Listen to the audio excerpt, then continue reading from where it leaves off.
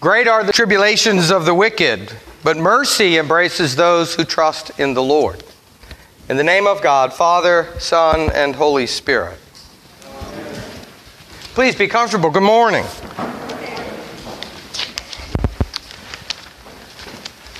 I'd like to read to you an obituary that appeared in the Times-Picayune this week. Robert Wells III was born in St. Bernard Parish, October 9th, 1997, to Robert Wells Jr. and Deborah Wells. He spent the years after Hurricane Katrina in the St. Charles Parish area until his murder on Sunday, February 16th, 2020. As loving parents, we were not prepared for the untimely, tragic death of our young son.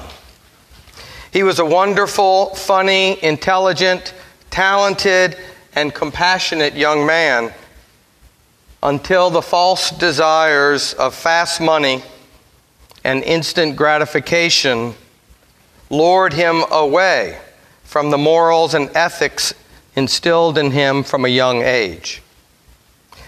Tough love did not deter his mindset to stay involved in the streets. We always hoped that one day his parents' love and commitment to him would prevail and he would abandon that life. It did not. His life ended almost instantly at 22 years old, alone in a car under a barrage of gunfire. All the fast money, cars, and things that seemingly were of importance to him meant nothing at his crossing. We hope and pray that Robert never bestowed this kind of senseless violence upon anyone else's child. And if this obituary can offer the opportunity for another young person to realize the streets offer nothing but heartache, pain, and untimely death, Robert's life will not have been in vain. His pained soul is now set free from all worldly desires. Dear God, please take our son, the most precious gift you could bestow upon us at his birth, back once again as your heavenly Son. Lord, keep him in your loving arms for eternity and forgive us. Robert was predeceased by his grandparents, Robert and Bertha Wells Sr., and George Dupard Sr., Ingeborg Thurston. He leaves behind a brother, Antonio, girlfriend, Haley, and many loving aunts, uncles, nieces, nephews, and cousins. There will be no service for Robert.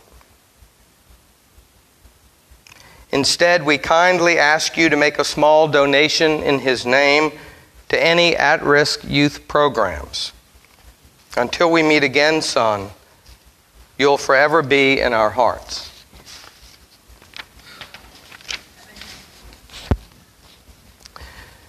Robert's mother wrote that. I would say was inspired maybe to write that. And I'm sorry, I know that's a really heavy and emotional way to begin. So why? Why is that so important to hear? And what do you hear in that? I hope you hear that great is the tribulation of the wicked, but mercy embraces those who trust in the Lord. Certainly, the choices that Robert made, his mother is pointing clearly that he thought it was a shortcut to getting the good life, and it clearly did not lead to life, did it? But I hope you also hear in that the courage and strength of a mother who is trusting in the Lord with an honesty and a clarity. It's also for us an opportunity to see in the starkest of terms the choices that we all face, the temptations that we all face in life. Maybe not as dramatic as he faced, but still, we too have choices in our lives to make. And Lent is a time for us to take an honest look at the choices that we're making. Adam and Eve had a choice to make also, didn't they? And we hear that in today's reading. And there have been times in my life, maybe in yours too, where I've asked myself, why, Lord, why do you put these choices in front of us? No, didn't you know that Adam and Eve, as soon as you said don't eat from that one tree, which tree do you think they wanted to eat off of? Why give us that choice? Why tell us that? You may hear that as soon as Jesus was baptized, he was led into the wilderness to be tempted. In Mark's gospel, it says that he was thrown into the wilderness to be tempted. Why does God lead us into this temptation? And you may, like me, have wondered, is God just a capricious God? Or worse, does God delight in tripping us up? No. But God is a loving God. God, in the very identity of who God is pure, perfect, unconditional love. Love that pours out and creates, loves that draws in. And for that kind of love to be real, it has to involve a choice. Adam and Eve symbolize the choice to live trusting in God, being satisfied with being made in the image of God,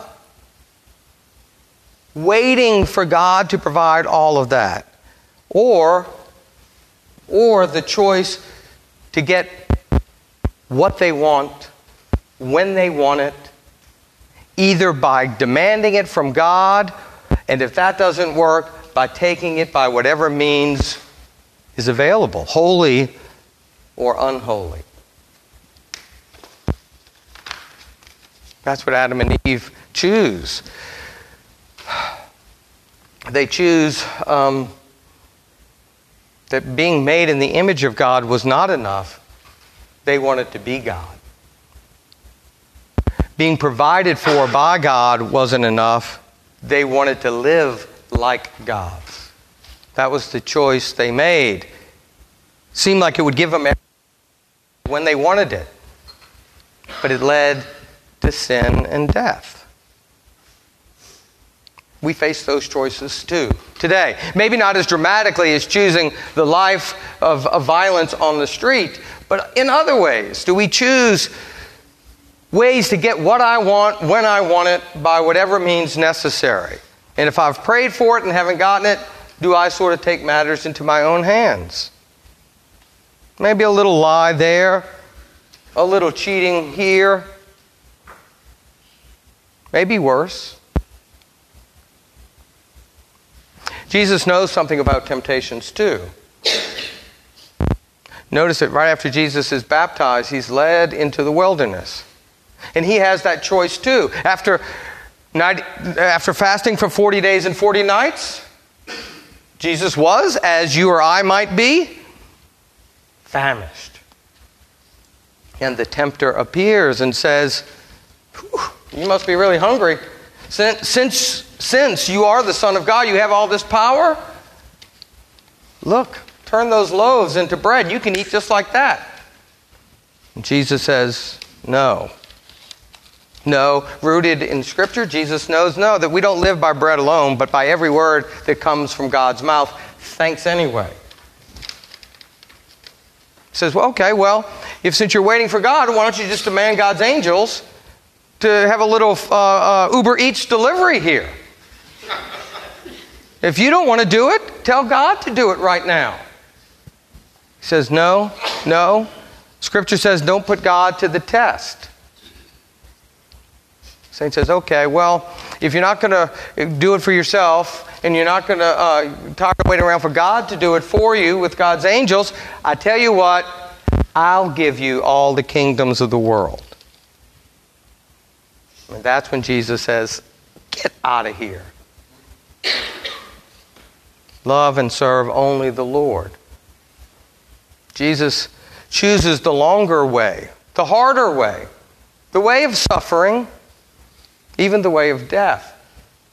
But he's so focused in this God-centered life that all those temptations don't sway him. Can we make that choice? Oh, not every time. No, we can't. So we come back to Lent. We come back to this time and we realize that Jesus does understand the temptations that we face.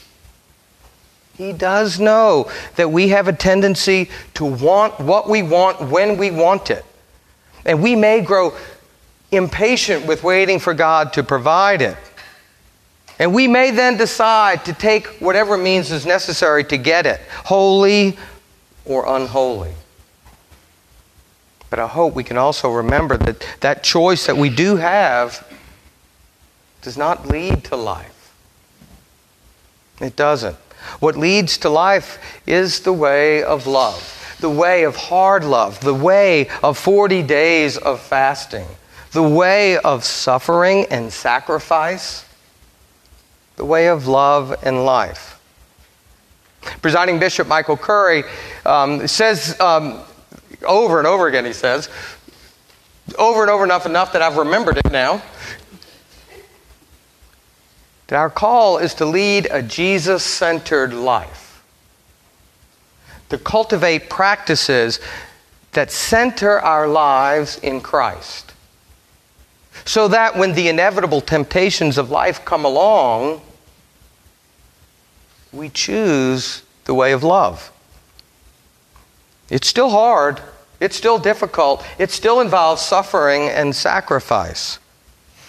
But we choose that way of love because Jesus has shown us. Jesus has shown us that in the long run, God wins. God's love gets the last word. All those other lies of the tempter, they're just empty words, false promises. Don't believe them. Develop these practices that lead to a Jesus-centered life so that we too can choose the way that leads to real life, unending life. Jesus has shown this because do you remember how this passage ends? We're so, I think, fixated on the tempter and the temptations that we forget the end of the story. Do you remember what happens? When Jesus finally says, get out of here. The angels immediately appear and they wait on him. He didn't just get bread, he got a feast. The angels just didn't sort of make a delivery, they tendered to him.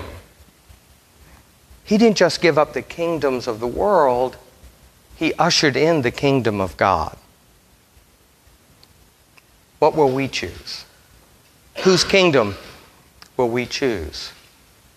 Great is the tribulation of the wicked, but the mercy of God embraces the righteous.